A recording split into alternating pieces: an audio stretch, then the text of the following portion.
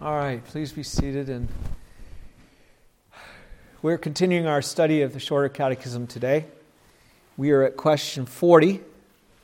We came to a major new section last time. There's two main sections in the Catechism, and we came to the second section with question 39 last week, which transitions from speaking of the things that we're to believe concerning God and His salvation, His saving work. Transitions from that under the first section to our duty to God. And we have seen that the duty includes both the moral commandments that we have by virtue of being people who are made in God's image. God made us with certain morality. We're going to look at that in some depth today. And then the other aspect of God's law is that of redemption, where He has given us commandments that we are to repent and believe the gospel. It is our duty to repent and believe. He commands all men everywhere to do that, to believe on the Lord Jesus Christ, and then to walk in Him in those ordinances of the gospel that bring blessing to us. Funny, we have to be commanded to such things, but we do. And of course, we often speak of being invited to come to Christ and believe. But really, if you look in the gospel, there are invitations, but many times what you find is actually commandments. As I just said, God has commanded all men everywhere to repent and believe the gospel. So it is our duty then to do so. Questions 4 through 38 are about what we are to believe, and questions 39 through 107 are about the duty that God has given us. So for the remainder of this series, we will be looking at our duty. Let's confess question 39 that introduces this section to us, the one we did last week. Question 39, what is the duty which God requireth of man? The duty which God requireth of man is obedience to His revealed will. Now that's really stating the obvious, isn't it? Obviously, it is our duty, is those that were created by God, to do whatever He's revealed to us to do. And so there are those two things that I mentioned that He has given us now. So today, as we take up question 40, we have a question that introduces us to the first of those sections, the moral law. And then in the future, when we get to question 85, we will start looking at the commandments of repentance and faith and all those that go with that. So let's confess together question 40 that teaches us about the moral law. Question 40, what did God at first reveal to man for the rule of his obedience? The rule which God at first revealed to man for his obedience was the moral law. So you see that the moral law was revealed at first. What does that mean? Well, when God first made us. Looking at this subject today, I want to show you that God made you from the first, made us, human beings, a moral being. Then I want to show you how wonderful that is to be a moral being. And finally, to look at what you ought to do about your immorality that you will find in yourself. So for our scripture reading, I've chosen Romans 2, 1 through 16, where the Apostle Paul gives evidence that all people have a moral nature from creation. Now, I don't mean that by that we are still good, because of course we're not. Romans 1 was very clear that that's certainly not the case. But I mean that we are all conscious as human beings of right and wrong. You all live in the arena of morality. You all perceive morality. I'll say more about that in a minute. But let's go to our scripture reading first. It's Romans 2, and I'll be reading from verse 1 to verse 16. So receive it with faith, receive the word with faith and love. Romans 2:1. Therefore you are inexcusable, O man, whoever you are who judge. For in whatever you judge another, you condemn yourself. For you who judge practice the same things. Now let me just pause here for a minute. Now, Paul was talking about the Gentiles and their idolatry and stuff in chapter 1. But now he's addressing the Jews who had the written moral law of God. And he's talking to them about how that law, rather than making them good, actually exposes their sin. They know more. So they know what God requires more fully. And so it should humble them rather than making them proud. So he says, you're inexcusable if you're saying, oh, those bad people over there, they don't have the law. We have the law. Well, yeah, you have the law. Listen to what else he says, verse 2. But we know that the judgment of God is according to truth against those who practice such things. And do you think this, O man, you who judge those practicing such things and doing the same, that you will escape the judgment of God?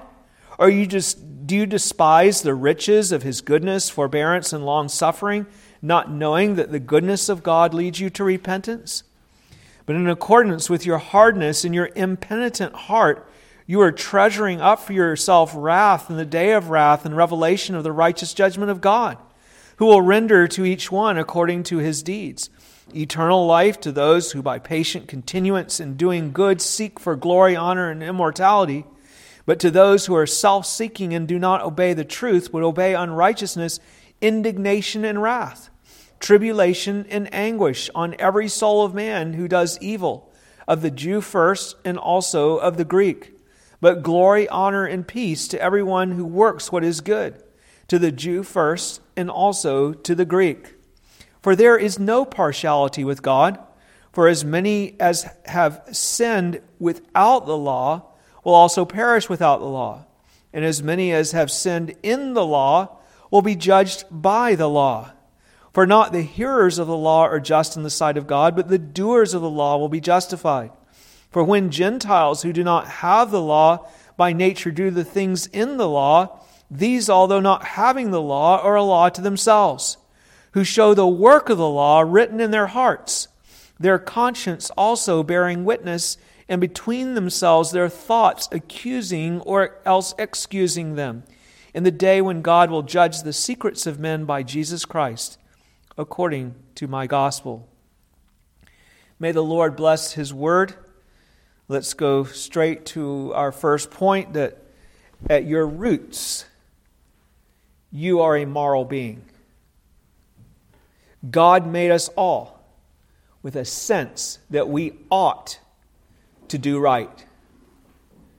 That's why you feel guilty when you do something that you believe to be wrong. You all do. Suppose you're having a bad day and some innocent person happens to cross your path. And depending on your temperament, either you give them a snub, even though they did nothing to you, or you blow up at them just for being there. You find some fault with what they did and you blow up at them. Maybe you even do that to your little toddler. You snub them. They didn't even do anything just because you had a bad day. Or suppose you're a student and you cheat on an exam. You remember that as a kid perhaps, and when you looked at the answers of your the person next to you or something, and you knew you weren't supposed to. I remember one time when I had some bad grades on some tests that I had done. I didn't even read the book before I took the test, so I made awful grades.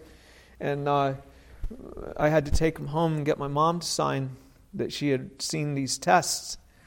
So what I did is I got the best one, which wasn't even very good, and I took it to her and got her to sign it, and then I got my stapler and I stapled the other one and then took them back to the teacher.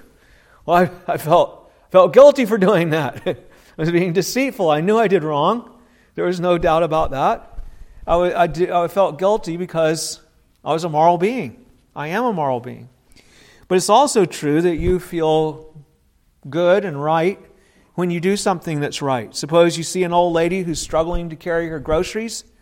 She's has her cane and she's obviously struggling to get up a flight of stairs with the things that she has. So you stop and you go over to help her. And you help her to do what she needs to do. You know that it was the right thing to do. You don't think, oh, I wonder if I should have done that. It's something that you are glad about. In Romans 2, Paul points out that everyone has a moral nature like this from creation. He explains how even the Gentiles who do not have God's law still have a moral nature about them. Look at verse 14 and 15. He says, "For when Gentiles who do not have the law by nature do the things in the law, these, although not having the law, are a law to themselves, who show the work of the law written in their hearts, their conscience also bearing witness, and between themselves their thoughts accusing or else excusing them." Let's break this down so that we can see what Paul is saying here. First, he shows us that Gentiles, people outside of the covenant people, have a moral nature even though they don't have the written law code. You see in verse 14 how he describes it. "For when the Gentiles who do not have the law." The Gentiles are the people outside of Israel, outside of the church. For that reason, they didn't have the law written out for them the way the Jews did. They did not know the 10 Commandments that God gave to His people to summarize the standards of right and wrong. But even though they did not have the law, Paul says that by nature, they do the things that are in the law. They don't go around randomly killing each other. And parents look after their children, and they know it's wrong to steal or to break vows and promises that they have made. They even had marriage, and they knew that adultery was wrong, and they knew it was wrong to cheat people. Paul says that even though they don't have the law, they are a law unto themselves. No one has to tell them the difference between right and wrong. They know it within themselves as a people. Paul is showing that they even sometimes do better at keeping the law than God's covenant people who have the law, which is a shameful thing. We see that sometimes today. And he explains where this law that they have within them comes from. Verse 15, he says that they show the work of the law written in their hearts. It was something that was written into them. It's a law that works in them because it was written in their heart, in their inner person. This, of course, comes from creation because God is the one who made us in His own image from the very beginning. That's why even though we are fallen, we are still moral beings. We can't really get rid of that stamp, that imprint, that morality. We can't escape it. People try. Sometimes people hate being moral. They feel guilty for the things that they do. They don't want to feel shame and guilt when they do wrong. But in fact, it's kind of funny to see someone who denies morality because they want their sexual freedom or whatever they want to say, "Oh, there's nothing wrong with that," and they try to justify that. But then when somebody and they say there's no moral absolutes, but then someone cheats them, their boss doesn't give them their paycheck when they work for 2 weeks, and because he spent it going on his vacation, and he wanted to go on vacation. Why should he give them a check? They just worked for him for 2 weeks. He promised to give them money, but there's no moral laws. There's no right and wrong. Well, all of a sudden they want justice. You did wrong to me. You need to be punished. I'm going to take you to court. You can't have it both ways. If there are no morals, then nobody can say that wrong was ever done. If you have something I want, and the best way for me to get it is to kill you, who can say I did wrong? If I'm stronger than you are and I want to kill you, that's up to me. I mean, why not? It's not wrong to kill and eat a plant. So supposing I don't want somebody else around, maybe they irritate me or something like that. Well, what's wrong with it? You don't like somebody, maybe you don't like anybody that has blonde hair or something. So you'll just kill them. I don't like the dandelions in my yard. They have the yellow hair, and so I pluck up all the dandelions in my yard. And then I see people out with blonde hair. I don't want them around either. So I'll just cut them off. Nobody says, "Well, yeah, I don't believe in morality. That's okay. So it's not a problem." If that's, if you're strong enough to do that and you can do it, what's the big deal? No, they can try to argue sometimes to get into some deep philosophy and things like that. But everybody knows. They know it's wrong. Paul explains that their own conscience witnesses to them that the law is written in their hearts. It's just there. They can't get away from it. In verse 15, he says, their conscience also bearing witness, and then each other as well, all having consciences. He says, and between themselves, their thoughts accusing or else excusing them. So everyone has that conscience that shows up. You can see more evidence of it in the way that it makes people feel compelled to defend what they have done or not done. They start to justify why they did something. You all do that. Your conscience accuses you, and then you argue with your conscience, and you try to defend the wrongs that you want to do or that you have done. Well, I'm doing this because, and you come up with some kind of thing that you hope will be plausible maybe to other people, and you try to make it plausible to yourself. You get into arguments with other people, well, you did it last time, so now it's my turn. You got to go first last time, so now it's my turn. You have these moral arguments. You always take more turns than anybody else, you say to them, to make it even stronger. And sometimes we'll advocate for someone else. You'll say, hey, you've been taking food to that needy person for, a month every day now. I should do that sometime. And you advocate for them. But how did God go about getting this moral law to us when He made us? What did He do? Well, He simply made us upright. It's just part of our creation that's built into us. We're moral beings. He made us moral beings that know right from wrong. This is part of what it is to be made in the image of God. How do I know that?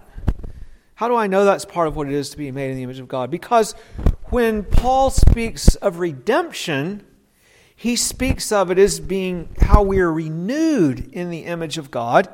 And in talking about that, he doesn't say, you're going to get, like you've got an ugly nose, you're going to get your nose fixed or something like that.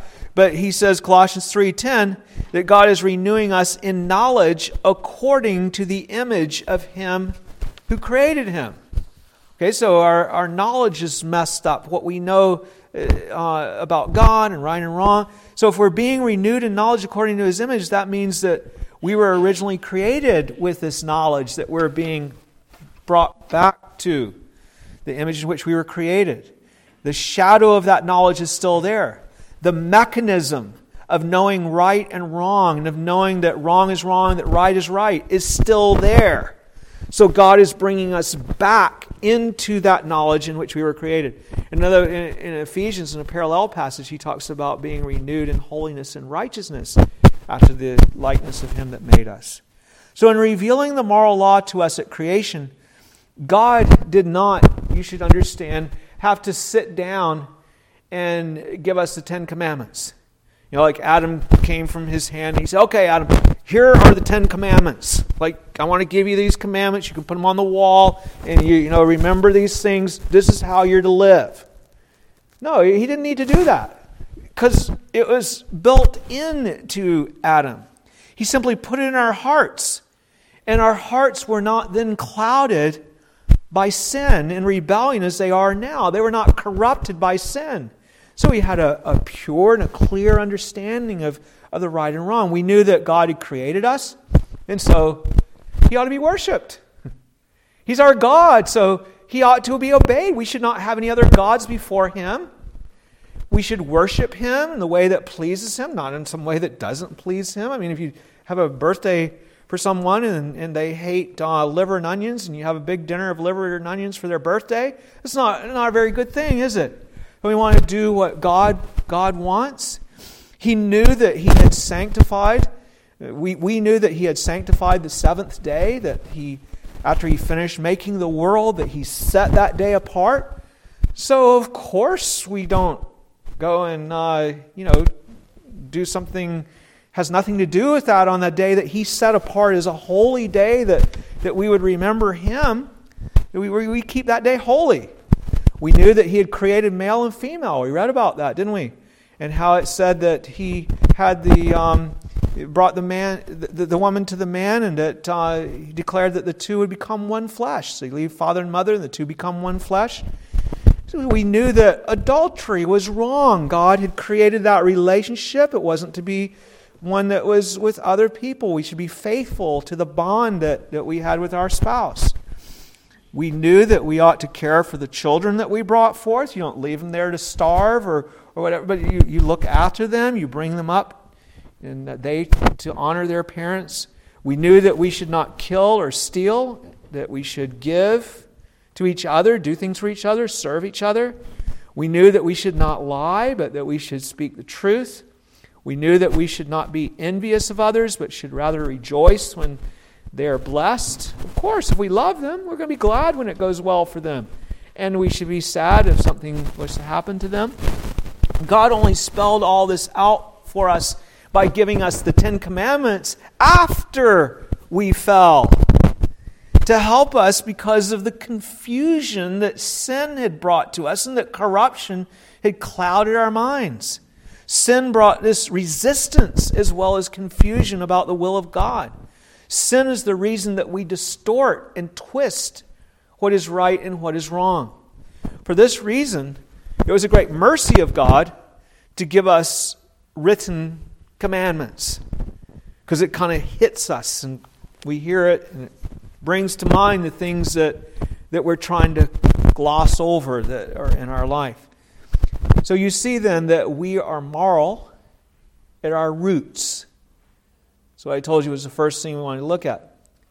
Now the next thing is that I want you to understand that it is a very wonderful thing to be a moral being. It means that you have the ability to consciously please God and to serve God. Trees and waterfalls, bears and beetles please God to be sure.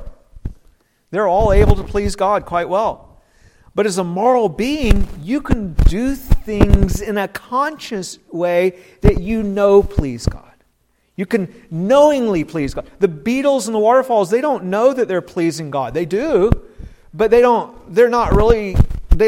have a way of being involved in the pleasure of obeying God. You can imitate God's kindness and His goodness toward the people around you. You can love Him as He has loved us. You can love others. As a moral being, you're able to distinguish between right and wrong, good and bad. To know, and to know also that you ought to do right. Beautiful deeds can be done. Making things for other people, doing things that they will enjoy, caring for them, teaching them, protecting them, helping them. There's all kinds of ways that you can do good. One of the greatest joys is to know that you're doing what is right and what is pleasing to God. The sad thing is that because we're fallen, we often experience the weight and the burden of guilt. Guilt in itself is a good thing because it's like an alarm that shows us that we're doing wrong. Our society has decided guilt is a bad thing. So when people are all guilty and weighed down because they're not serving others, not caring for others, then we give them pills and then they say, oh, that makes me feel better. It takes away the guilt. It's terrible. They'll never repent. They'll never turn to God when that's done.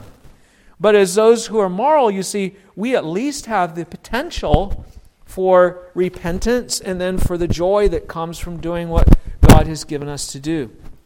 So how we ought to yearn then that we would live moral lives. Do you remember what we saw about Paul when we looked a while back at the blessing that was called peace of conscience? One of the benefits that we have from redemption is peace of conscience. He gave this testimony in Acts 24:15. He said, I have hope in God, which they themselves also accept, that there will be a resurrection of the dead, both of the just and the unjust. This being so, I myself always strive to have a conscience without offense toward God and men. That's what every one of you ought to do, as I said to you when I preached on that subject. Strive always to have a conscience without offense. God gave you your conscience. It's a gift so that you could live for Him. He wrote His law in your heart so that you could know what pleases Him. You only do harm to yourself when you trample on your conscience every time that you do something that you know you shouldn't do. It's it's the way we were made. It's what it is to be human, to be made in God's image. And you trample upon yourself. And I tell you, it brings misery. You know, you talk to people in prison or something that have been trampling on their consciences over and over again. They're not happy. It makes you miserable. Beware of Satan. He tries to dupe you. He tries to say that if you do something that's contrary to your conscience, it will make you very, very happy. He will try to make you think that happiness comes from immorality, for example. He wants you to think about the rush that you get from sin without thinking about the disappointment and the guilt that it brings. And people say, well, if I could just get rid of the guilt, then I could have the pleasure. He wants you to die he wants you to die to your Satan wants you to die to your morality. He wants you to become numb and empty, a hollowed out soul whose conscience is buried. That's what Satan wants. He wants you to implode into yourself as you seek your own gain and you ignore God and others. He has the world as his canvas to paint a false picture of sin as something beautiful that will make you happy. You can see how happy all the rich, beautiful people in Hollywood are and what great relationships they have with each other. Those long-lasting relationships that they have of caring and nurturing one another. You see the glamorous picture, of the two that are getting together and it's on the news thing or whatever. And then you wait for a year or two, sometimes not even that long, and you see, they're breaking up. They got into other relationships or whatever. They get sucked into this selfish, this consuming selfishness that tramples over their moral nature. Satan destroys us by getting us to live for ourselves, and then we become more and more bitter toward God and toward others. But Jesus tells us that we will live if we die to our own selfish selves that way. We're so fixated on self that we don't live for others, and that's what makes us miserable. We need to die to self so that we can start living. We really do live then. But we must do more than seek to live moral lives ourselves. We should do what we can to encourage others to live moral lives as well. We should appeal to the morality that is in everyone. It is convincing. We should encourage people to be honest with their own conscience, to follow what they know to be right. What an absolutely beautiful and marvelous world this would be if everyone did just that.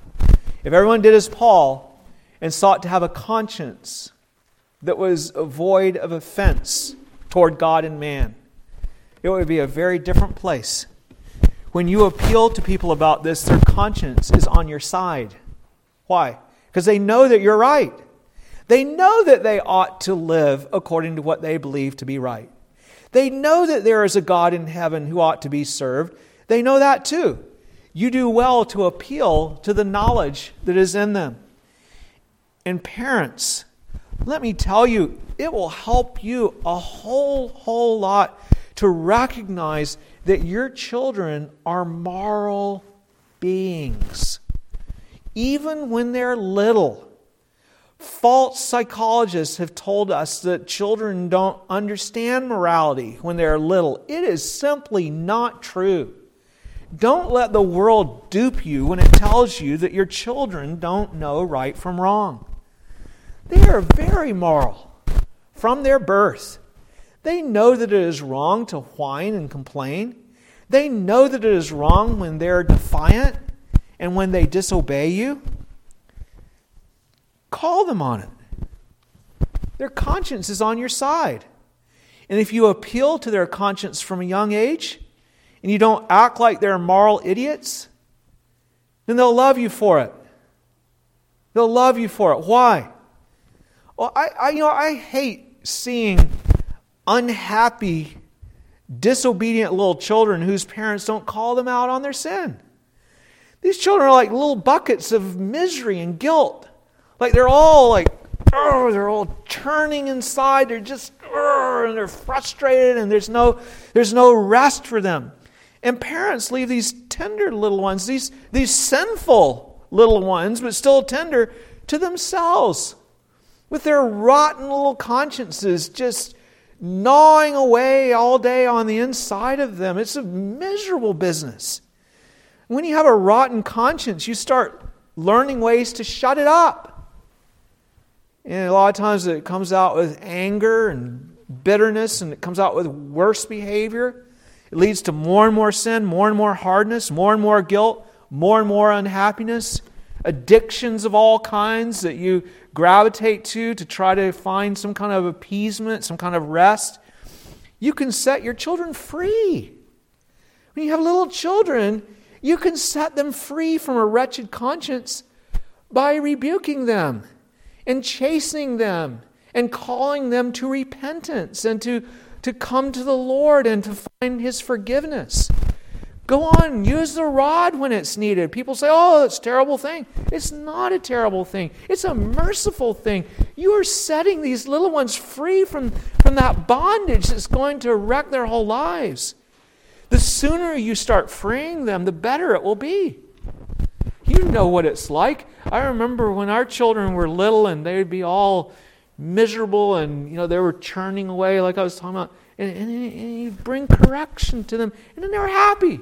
They're back playing again. Everything's good. Everything, because their conscience had been addressed. You see, we need to remember that when we deal with other people too. We need to be straight with them. Someone asks us about what their problems are, and you say, you shouldn't be living this way because this isn't right, and God says this isn't right, and that's why you're having so much misery. Well, that leads me to the last thing I want to talk about regarding our moral nature, and that is, what do you do about the immorality? And when we see that we commit sin, that we do things that are not morally upright, well, I'll tell you what you should do. First of all, you should be deeply humbled by it. Just look at you. I mean, you're part of the human race that was created from God's hand upright, moral, true, made to live beautiful lives in a beautiful, blessed world with thanksgiving to your holy and just God.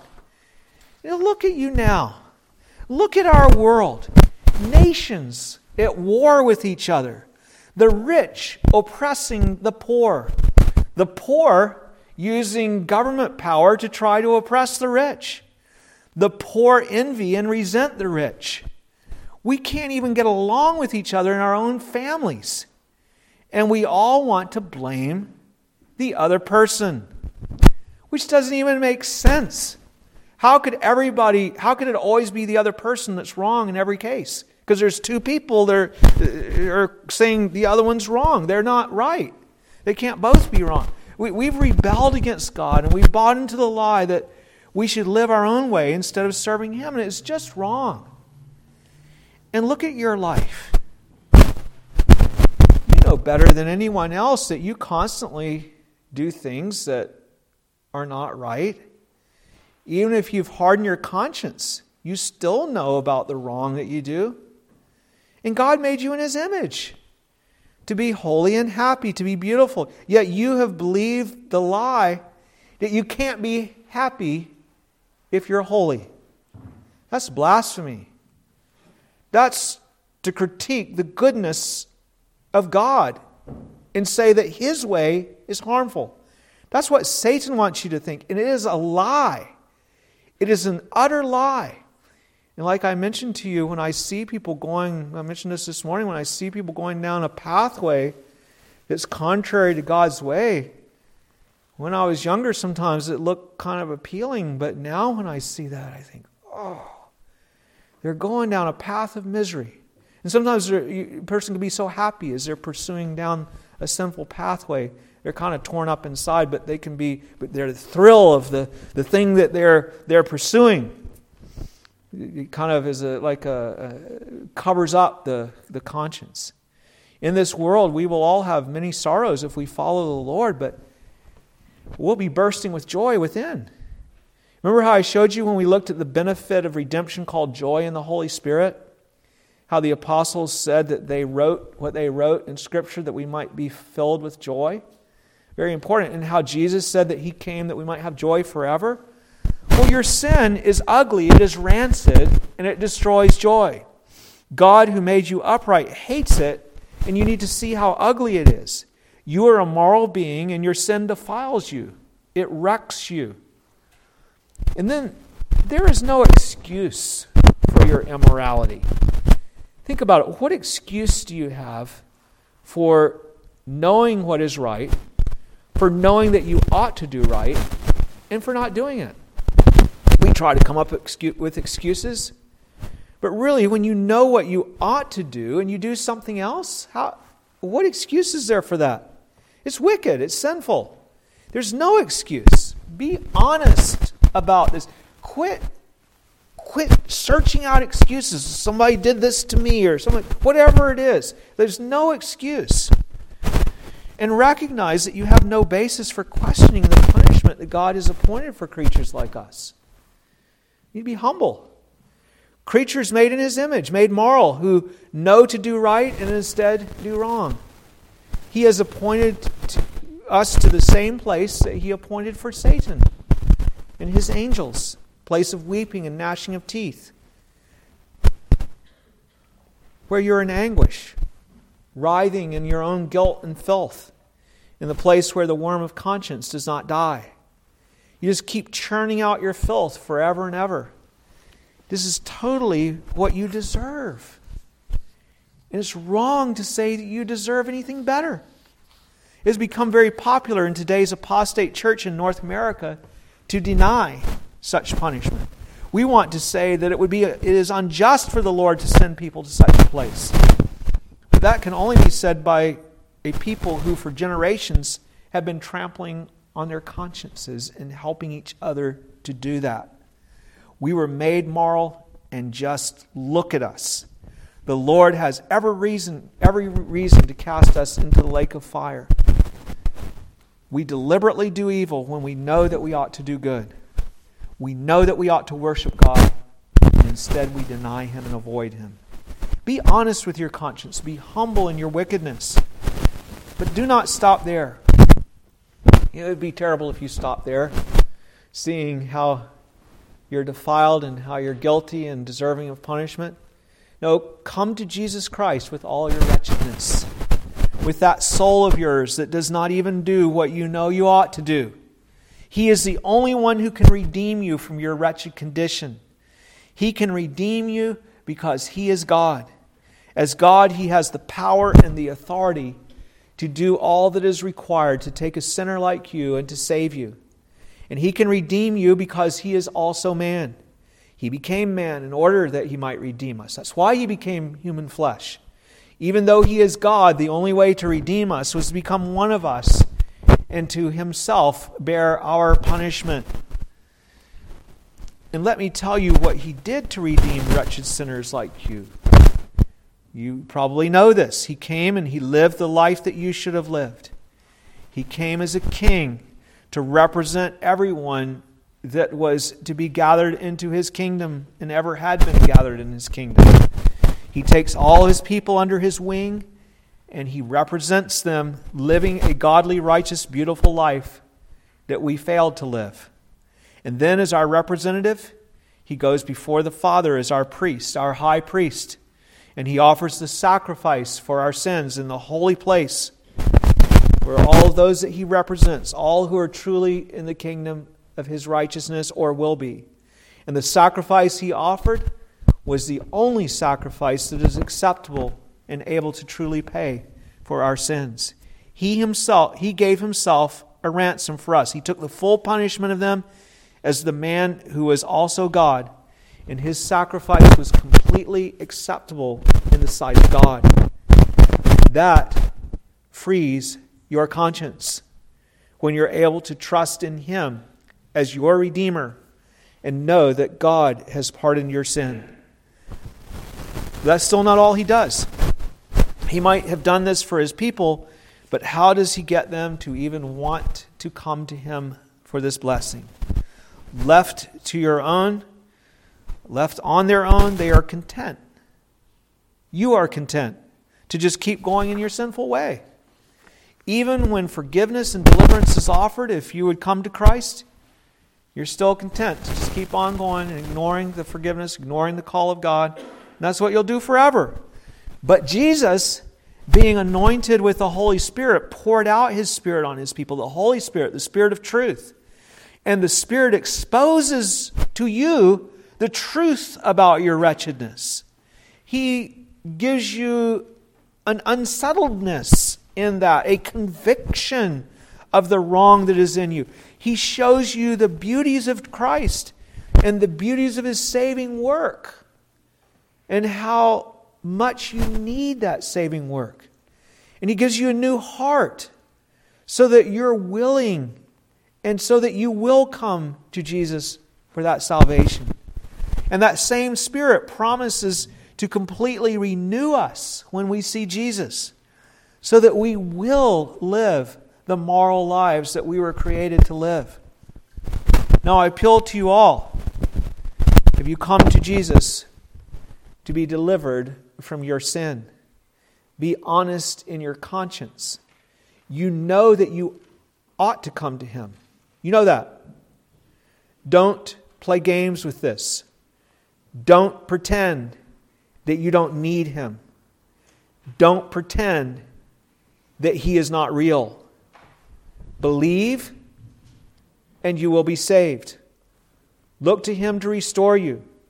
You can never have your conscience cleansed from your sinful works apart from coming to Jesus. Remember what I said about living a moral life and encouraging others to do so because that's what you were made to do? Well, this is where it begins with us. We have sinned and we must come to Jesus so that we can be pardoned and restored. And then we can bear witness to others of Christ and of the cleansing that comes from Him. I will close with Romans 6:20 through 23. For when you were slaves of sin, you were free in regard to righteousness. What fruit did you have then in the things of which you are now ashamed? For the end of those things is death. But now, having been set free from sin and having become slaves of God, you have your fruit to holiness and the end everlasting life. For the wages of sin is death, but the gift of God is eternal life in Christ Jesus our Lord. Please stand and let's pray.